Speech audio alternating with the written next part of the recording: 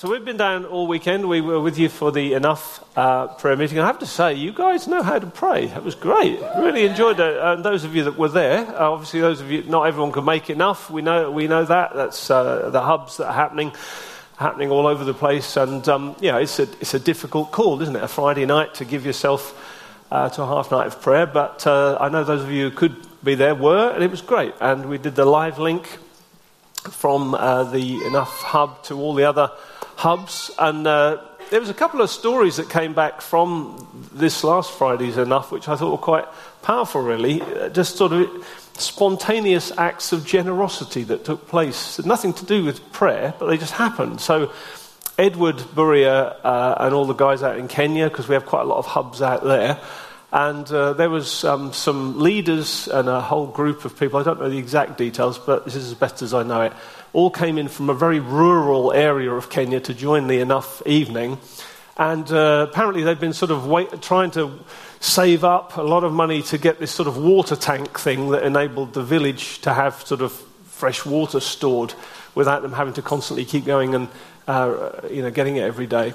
And as they came to the Enough evening, apparently some others who knew they were coming had arranged, took up an offering, they presented them with this water tank on the night. So for years they've been praying for this thing, and suddenly, they get it. So I thought, what a lovely story from that kind of sort of environment. And then there was another story from a more sort of Western environment where there was a church that has got its own building in the UK, and their lift had broken. And to replace the lift is going to cost about £25,000. And anyway, they were in one of the hubs, and someone came up to them that didn't even know who this person was, but they'd heard about it, and they gave them a cheque for £5,000 there on the spot, saying, we want you to put that towards repairing your lift. In the prayer meeting. I thought, that's great, isn't it? Well, so come to the prayer meeting, because you never know who might tap you on the shoulder and give you something, or when there's going to be an offering and you might leave with less than you had before you came in. So you do take a bit of a risk, but I think it's a calculated risk based on those stories. Anyway, this morning, and then also it's great for me and Sue to be down together. We've been at Enough Hub, then we were sort of doing a few things which yesterday in London, which I might come on to later. And then we wanted to be with you today so that we can have what we call an RM Sunday. We try to do these in all of the churches, or some of the churches come together for these sorts of things. So myself and Steph and Morris, who as a team now lead Relational Mission, we're trying to get around all the different churches in RM. There's around about 70 churches in the family of churches that you're part of. If you're new to the church here, you may not know too much yet about Relational Mission, but you're part of it. You probably didn't realise that, but you are. And it's a family of churches. And looking at the New Day video there, I love the fact that you're starting to make memories as a family here, because that's really important. Memories matter. It's part of your culture, it's part of your history, and it helps shape your future. And so we felt it's important that as a family of churches, we try to give the same message and the same sort of themes and share the same desires and aspirations across the family of churches. It was great just hearing Adrienne do the thing about the food bank. Sue's very involved in our food bank in Lowestoft, and it's tremendous. Just a lot of our churches are really seeing a great surge of ability to serve the community, not just with that, but many other practical ways of empowering people who are really struggling. So bless you with that. I think our food bank's fed about 4,000 last year. So it's just a growing thing. So well done to you and all your team. It's tremendous. And I'm sure God will give you lots more ways to serve the community, because that kind of acts of kindness really do touch people. You don't have to be someone who hasn't got food. We all need kindness, don't we? And it's not difficult just to be kind to people. And Jesus was a kind man. I think we often sort of forget the sort of very simple thing. Fruit of the Spirit is kindness. It's very underrated, but it's powerful, especially if you're sort of walking around London or trying to get on and off transport or doing all sorts of things. Try being kind. I mean, it just shock people. They think, what are you doing? Don't you want to fight me for that seat? No, you have it. I mean, just extraordinary countercultural way of living, that you don't have to have a great education or go to some sort of 2-year training course to be kind. It's just something that the fruit of the Spirit should just grow. Now we can grow in that fruit as we're filled with the Spirit more and more. But I think things like this, food bank and other things, are so powerful in our culture at the moment. Just to give a message that, we want to just give to you, we want to bless you, no strings attached, because we want to just be kind to you. It demonstrates God's heart. God is kind, isn't he? The only reason you and I are here today is his kindness. I mean, that is, if you remember nothing else from anything I'm going to say, just go out here thinking, God is kind to me. That's a beautiful thing to take with you, isn't it? So anyway, I want to drill into a particular message today in the RM Sunday. I want to talk about acts of courage. There's a little motif we put up there. Now, one of the things that we've really felt God speaking to us about, and we're having a go at this, it's a bit of an experiment, but most of life is an experiment, I find.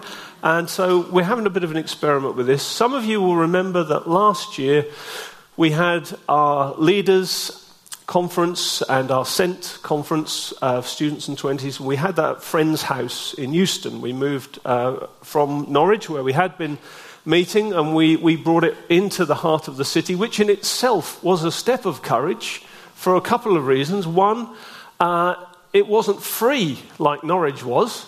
It wasn't anywhere near as free as Norwich was. It was like on another level.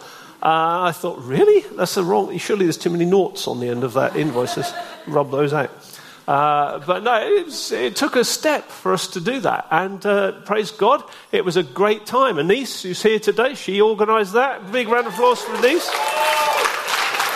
And pulled out all the stops, made that happen, and we had a great time. But it was... and we called that conference Courage Conference, because we felt God had been saying to us, as a family of churches, it's, as Steph was saying very kindly about myself, it's not about celebrities or people who are sort of leading from the front and everybody stands in awe and thinking, wow, I wish I was like that. That's not biblical culture.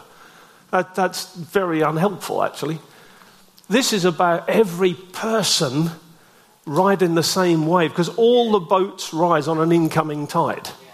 Right? When the tide comes in, all the boats, you don't have to have sort of like you don't have to be sort of a tremendous sort of sea-going ocean liner. You can be in a little rowing boat. All the boats rise on an incoming tide. And if we stimulate the right culture amongst us, a family of church, we all get the uplift from that. There's something for all of us to buy into. So we wanted to try and have a go at stimulating a culture of courage amongst us. So let me give you a verse just to root that in. And in Acts chapter 4, just one verse, and this is where Peter and John and the disciples have been arrested. They've prayed for someone, and this guy's been healed, and then they're getting some pushback about that, and then they preach about it, and they say, verse 12, they say, salvation is found in no one else, for there's no other name under heaven given to men by which they must be saved. So they really speak boldly and courageously in the middle of this persecution.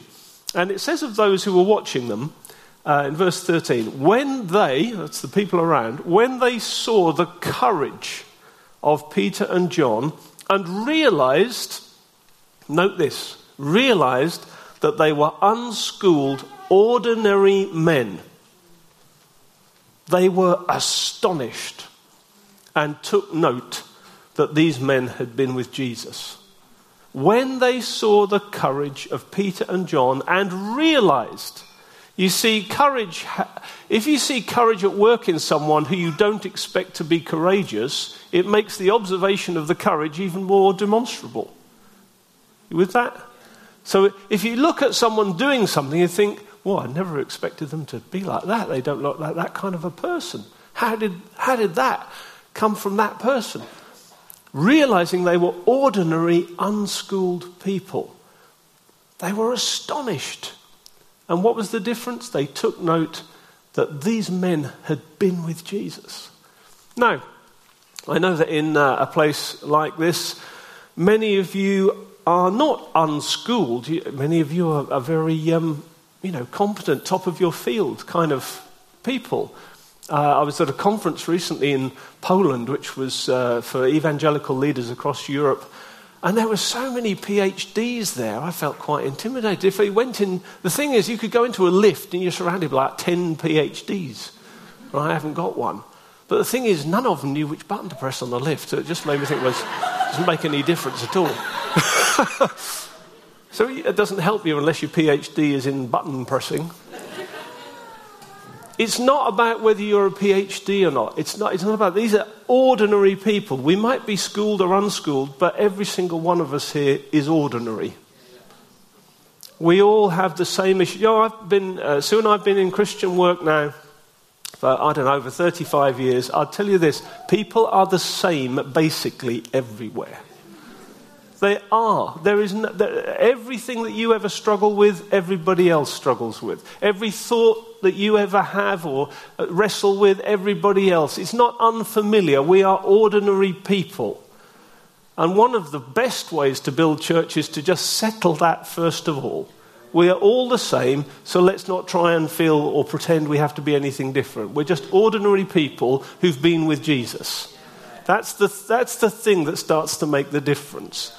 So we don't have to try to be anything we're not. We don't have to try and... The message of courage isn't about you thinking, oh, crikey, I've got to try and look a bit more, look a bit more like a Christian. No, you look like a Christian now. Believe me, looking at you. You do. Ordinary people who've been with Jesus. So what I wanted to try and do is just very simply bring some application of what does a culture of courage look like on the big picture level for us as a family of churches. What does a courageous culture look like? And then I want to drill it in to what might courage look for each one of us individually. Because if I just cast the vision for the big thing, that might be interesting, hopefully, and something you think, yeah, that sounds great. But if it doesn't grip you personally, I think, well, what's my role in that? It might be just a little bit out there. And likewise, if we just drill into the personal side of being courageous, we might think, well, all right, that's my own little life with Jesus, but what difference does it make to the big thing? So that there is actually something about an apostolic vision that should be large and expansive and makes us think, as a family of churches, we're all caught up in this together. This is a big deal we're going for. But it should also be that tomorrow morning when you get up and go to work or do whatever you do, there's something of that same apostolic DNA in you that thinks, I want to be courageous and have apostolic courage for my daily life around me, whether it's in my personal circumstances or in what I'm doing for the Lord. So it should touch everything. So that's what I'm going to try and do. So the first thing I want to do is just... look at the vision that we've just been working on as Relational Mission. Now, Steph and Morris and myself, we've been working more strongly as a team the last year or two. When Relational Mission started about 7 or 8 years ago, Terry asked me to sort of, basically start my own family of churches as the other apostles did. So I've been doing that, and I just felt more and more that Steph and Morris, I recognised their apostolic gifting as well. So I said to them, look, let's do this as a team now. We want to just keep multiplying. We don't want it to be about one person. Team is always the best way to do church. It's actually the best way to do life. And so Steph and Morris are carrying the weight of this with me now. So we've been working on a vision. So there's some slides going to come up now, and there's an overriding vision statement. If we can just have that first slide up. There you go. We are Relational Mission, a family of churches. Together, we preach Christ and plant and strengthen churches to the ends of the earth. That's what we are about. That's the headline. That's what we're about. All of our energy, all of our activity, all of our thinking is going into that key thing. And then the next slide. We've got values that drive everything that we're doing. So these are just kind of headlines, really. So doctrinal values, we believe in being churches that are word-based, but are also spirit-filled or spirit-empowered.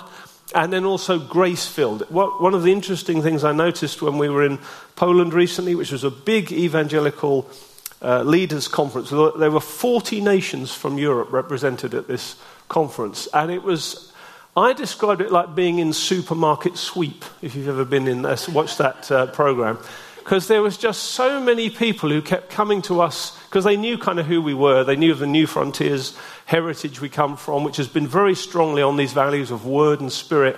And so many church leaders were saying to us, we love the fact that you guys really do believe in the Bible, preach the Bible, you believe in good doctrine, expository preaching, you're very serious about the Word of God, but you're also very serious about being inviting of the manifest presence of God in your meetings. You want the Holy Spirit's activity, and we don't see many models of those two things coming together.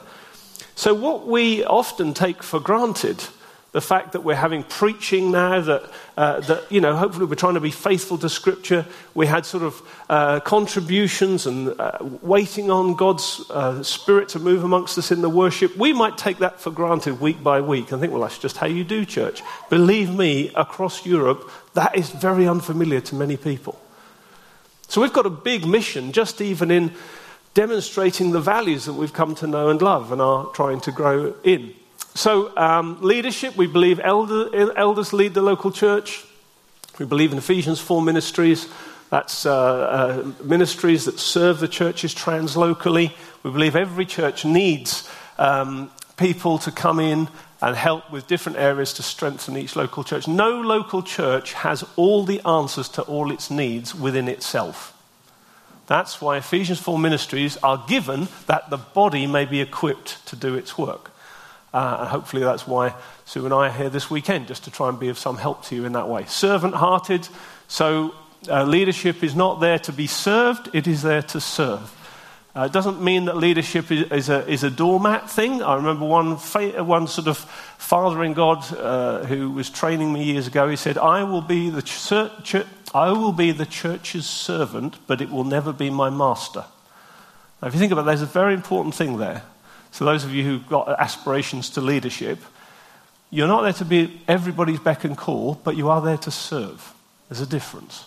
Now, I've seen so many leaders burn out because they don't know where the line is and how to manage energy and all the rest of it. So we want to be servant-hearted in leadership. Mission, it's got to be local church focused, which is why you're building a local church here. That's what it's all about. But it's expressed locally, globally, and you're doing great in this as Rev here. You've sent so many people, haven't you? And there's church plants bubbling away.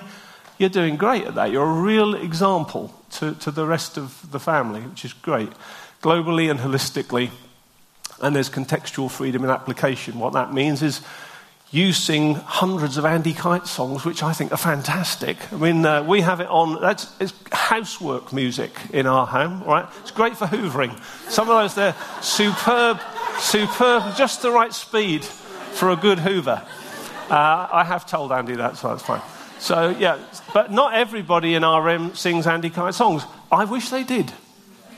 We're working on it. I keep retweeting all the albums when they come out.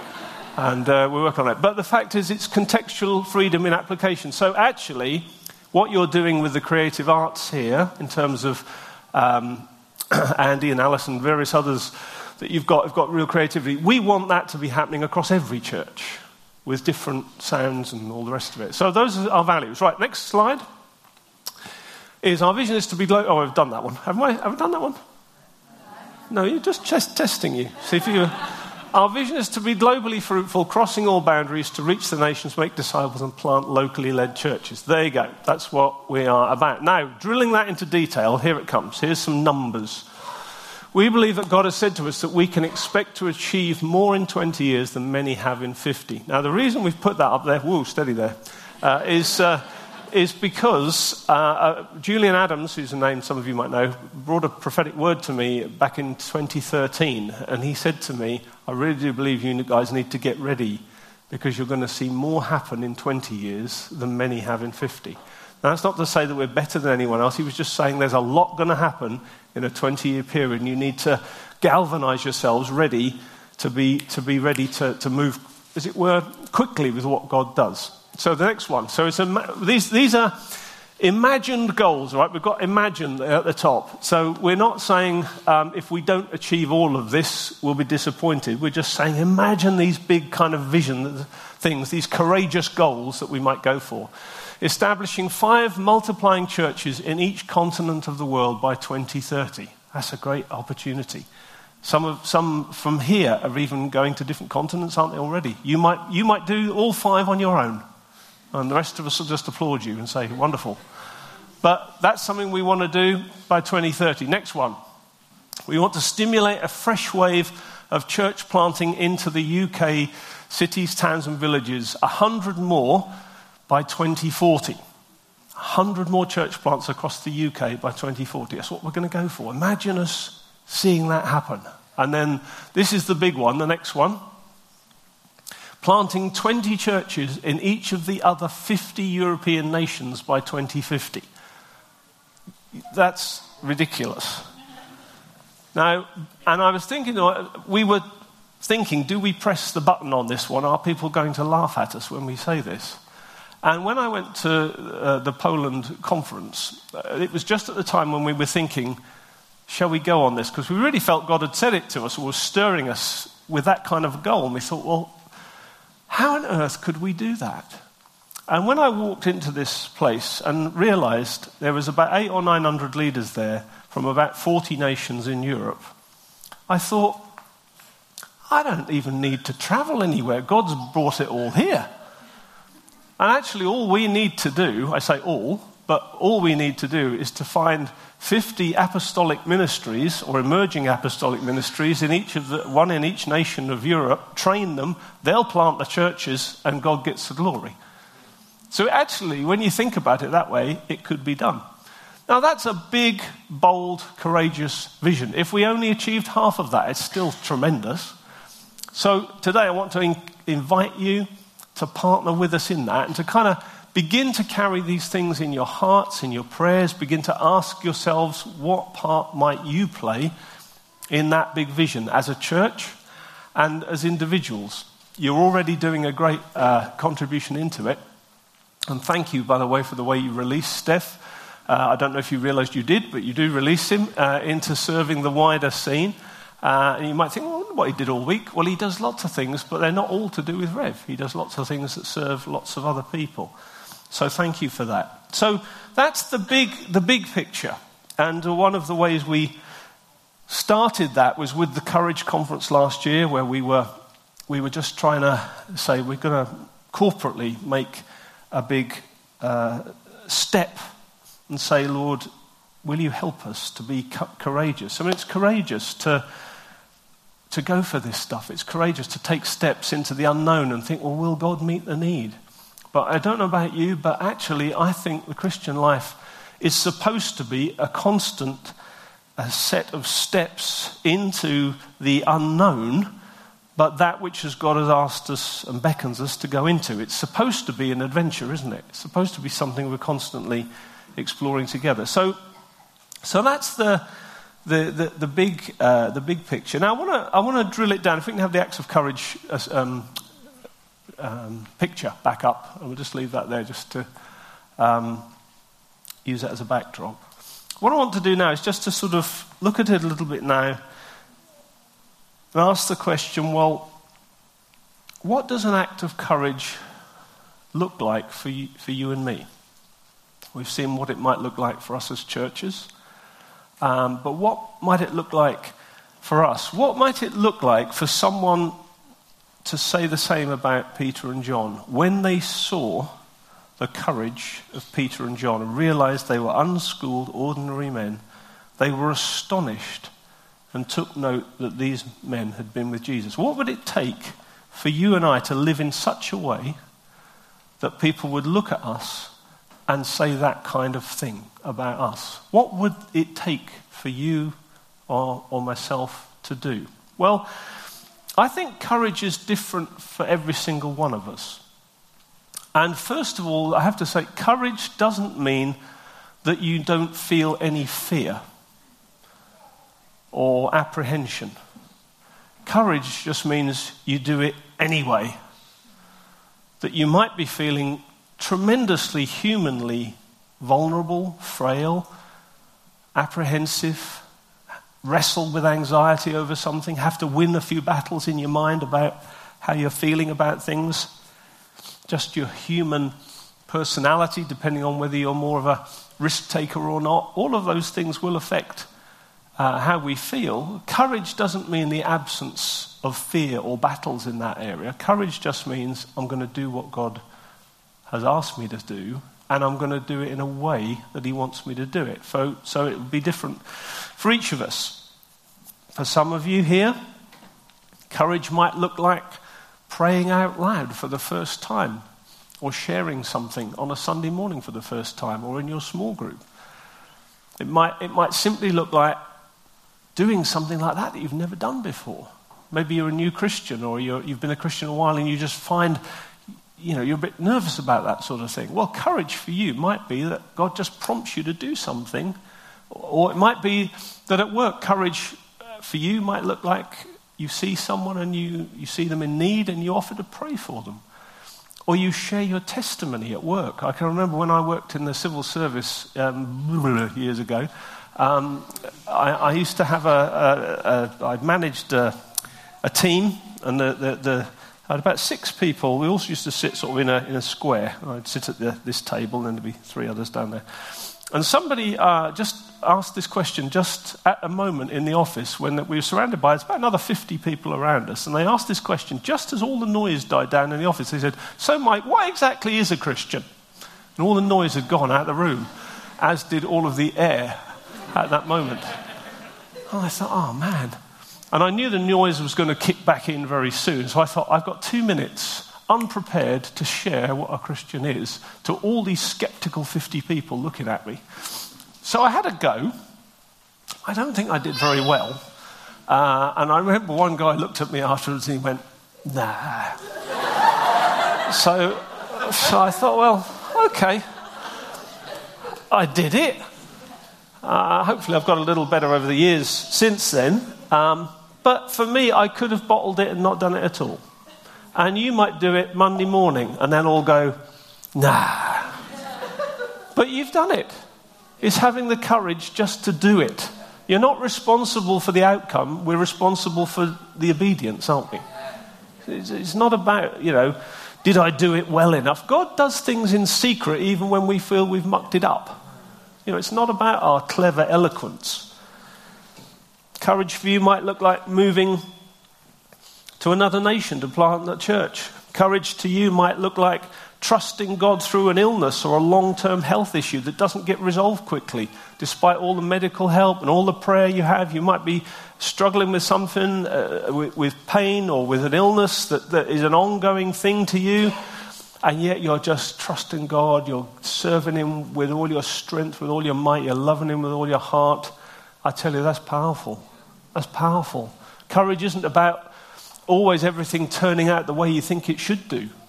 Courage is sometimes trusting God even when there are complete mysteries you live the rest of your life with. Some of the most powerful, godly people I've met are people who've lived with unanswered questions all through their lives. But they trust in God completely, even in the mystery.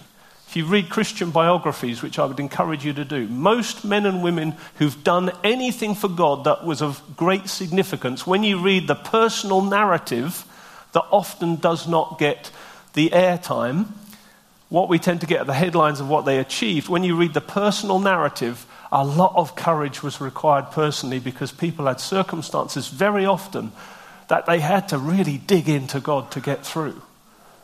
You might be like that. Well, don't think that isn't courageous. It is. It is.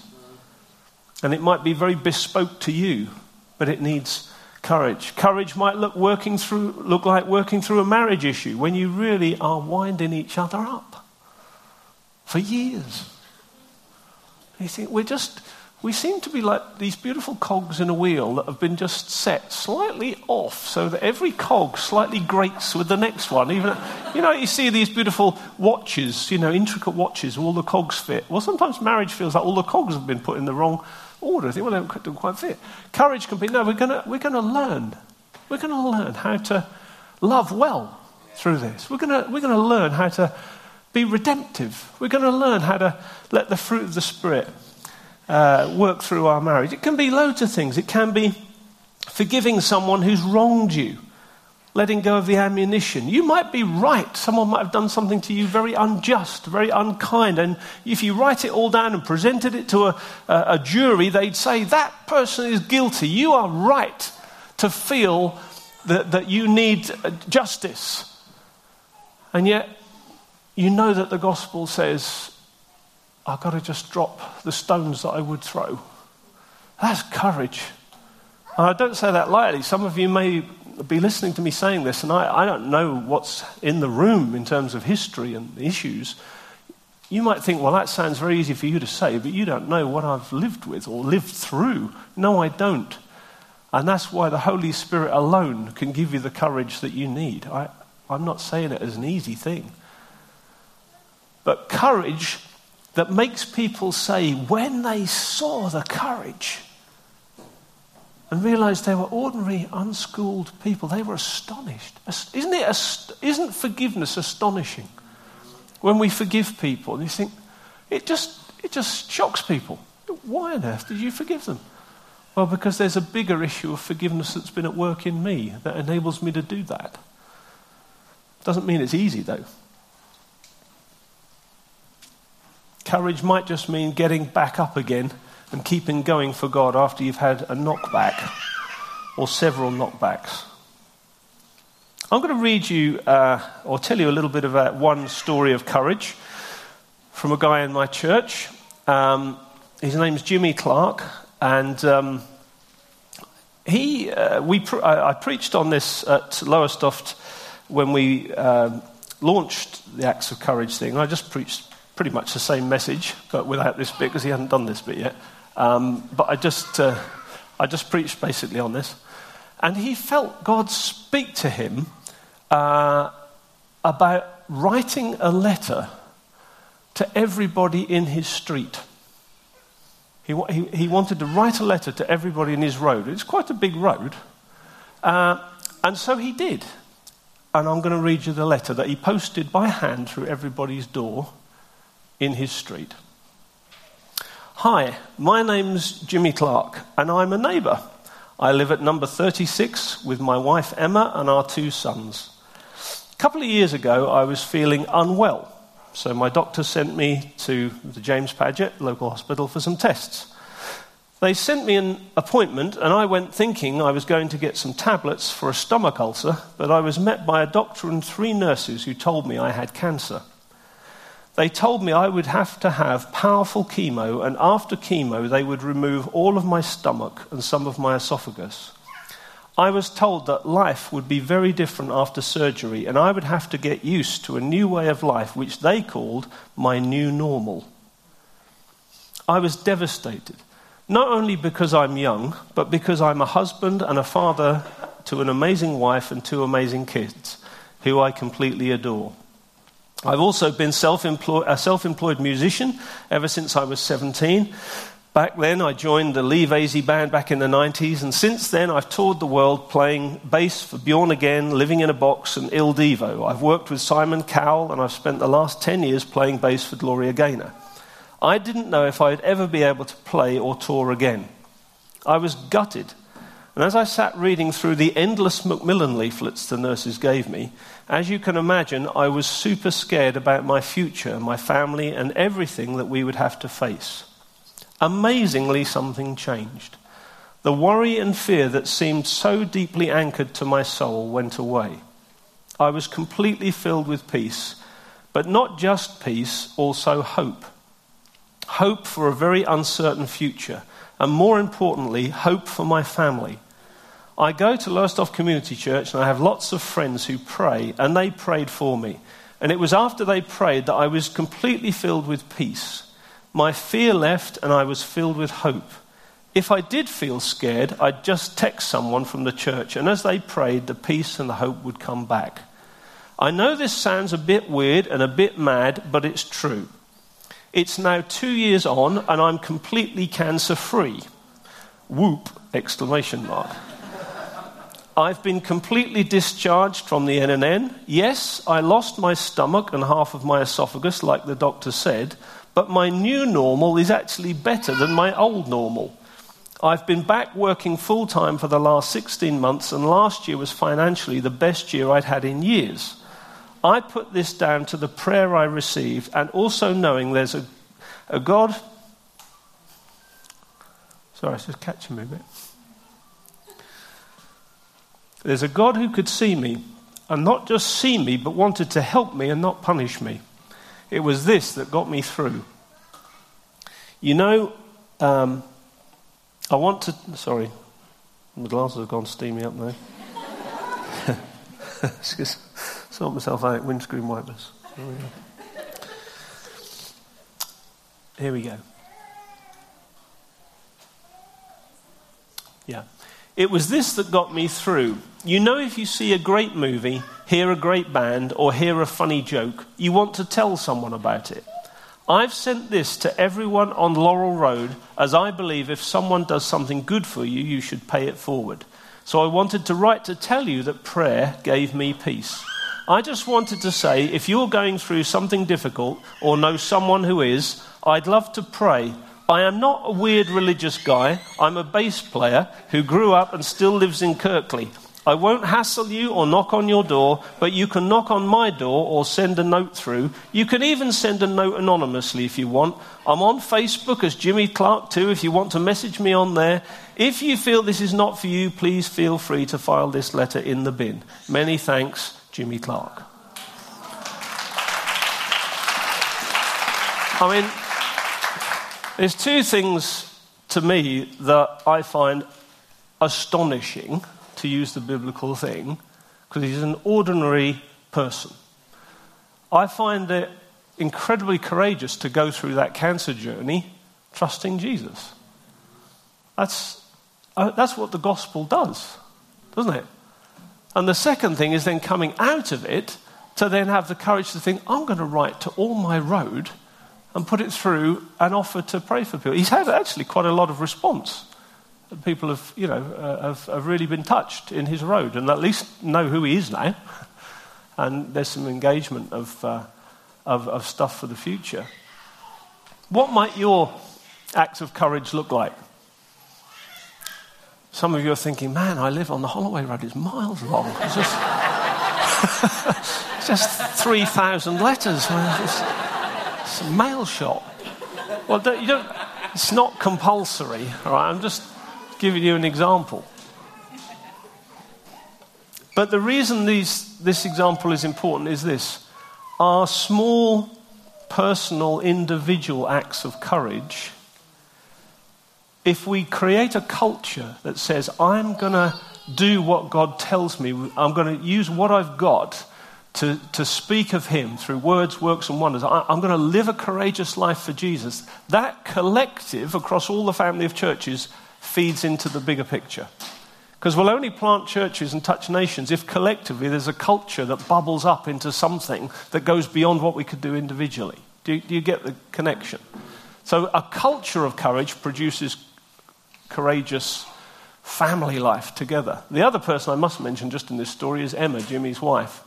Because one of the things she did, it's amazing, courageous as well, is every tea time or dinner time, they would sit down with their two boys and they would write on a piece of paper for that day things they could give thanks for all the way through that treatment. And they put them in the jar and put the lid back on. And then at the end of the treatment, they took the lid off and reviewed all the things that God was able to help them say thank you for. I tell you, that's a courageous thing. To say, I'm going to give thanks to God even through the midst of this. Now, yours may not be a difficult story in terms of you having to have courage. It may be courage to step forward with the food bank, Adrian, and make it even bigger, take even bigger steps, expand the team and hit bigger areas. That might be courage for you. It might be some of you are doing other things. Then you think, well, I've got to step up in this. It's going to be costly. So I kind of think this is more of me sharing my heart today. It's not a very carefully constructed preach. Do you pick up the heart of it, though? You get what we're aiming for. Steph, what time are we supposed to finish? 12:30. Okay. I think I'll stop talking now. Now, there's one practical thing that you could do to help us, and me and Steph are going to just talk us through this about the grassroots giving. Now, on your seat, you'll find a little card. Now, this isn't something for everybody. You don't have to do this, but one of the things that really would help us is in terms of the whole thing of giving. Now, I want to say at the beginning of talking about this, our tithes, our regular giving, must go to the local church, right? So if you've got any extra money and you think, well, I was thinking of increasing my giving to the local church, do that. Do that. Don't do this. But if you've got an ability to give a kind of an offering, I mean, what we ask for with grassroots giving is you can do it online. We'll show you in a minute how to do it. You can do it online. It's just £5 a month is what we ask from people. It's a bit like a magazine subscription, but there's no magazine, right? So now I realise that's not the best marketing strategy, but you won't forget I've said that. So perhaps it is. It's a kind of, what do you call that? Reverse psychology. You see, he's got big words. I don't know the big words, but he's got big words. So for £5 a month, you get nothing, but you do play a part in helping plant churches and reaching that vision. And we realize we've got about 5,000 people in Relational Mission, and we realized that if 1,000 people all signed up for this grassroots thing, then our church planting aspirations, we would meet. We would be able to do that just for five quid a month. So me and Sue do that. We've signed up. If you gift aid it, obviously it's even more than that. And you can stop it whenever you want. It takes a few seconds to set up. So, Steph, over to you to sell the dream. I think you've done it, mate. That magazine subscription illustrations has rocked my world. It's great. What I thought was, for those of us who want to do this, because I've wanted to do this for about 3 years. That's why we've not got any money. That's right. That's what it is. Yeah. But you know, it's one. I think. For things like this, it's one of those things which is a bit of a moment.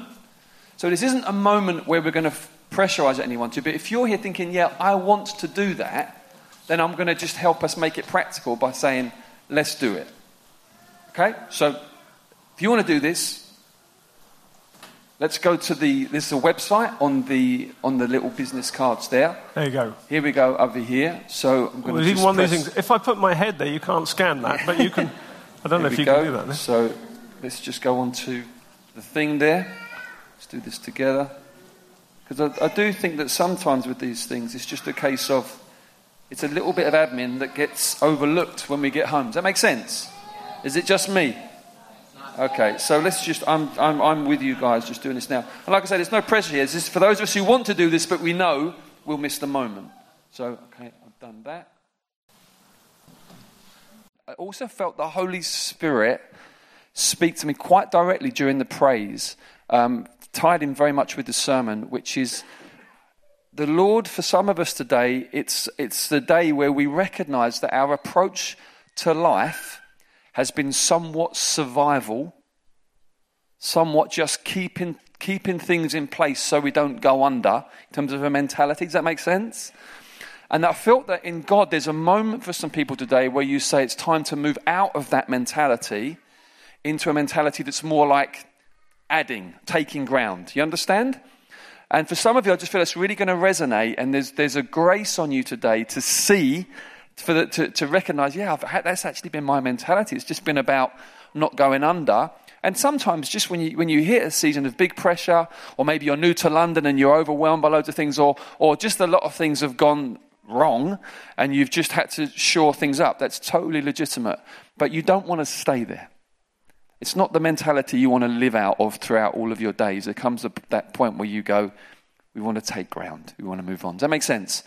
And so if that, you just know that that's the Holy Spirit, you know, you'll know because your heart will be racing, or you'll just, the clarity, you're like, yeah, please, as we're taking bread and wine, as we're worshiping, praising the Lord, please let someone know that God has said that to you today, because they can encourage you, they can pray with you, and they can walk alongside you as you as you work with God in terms of Him helping you change that mentality.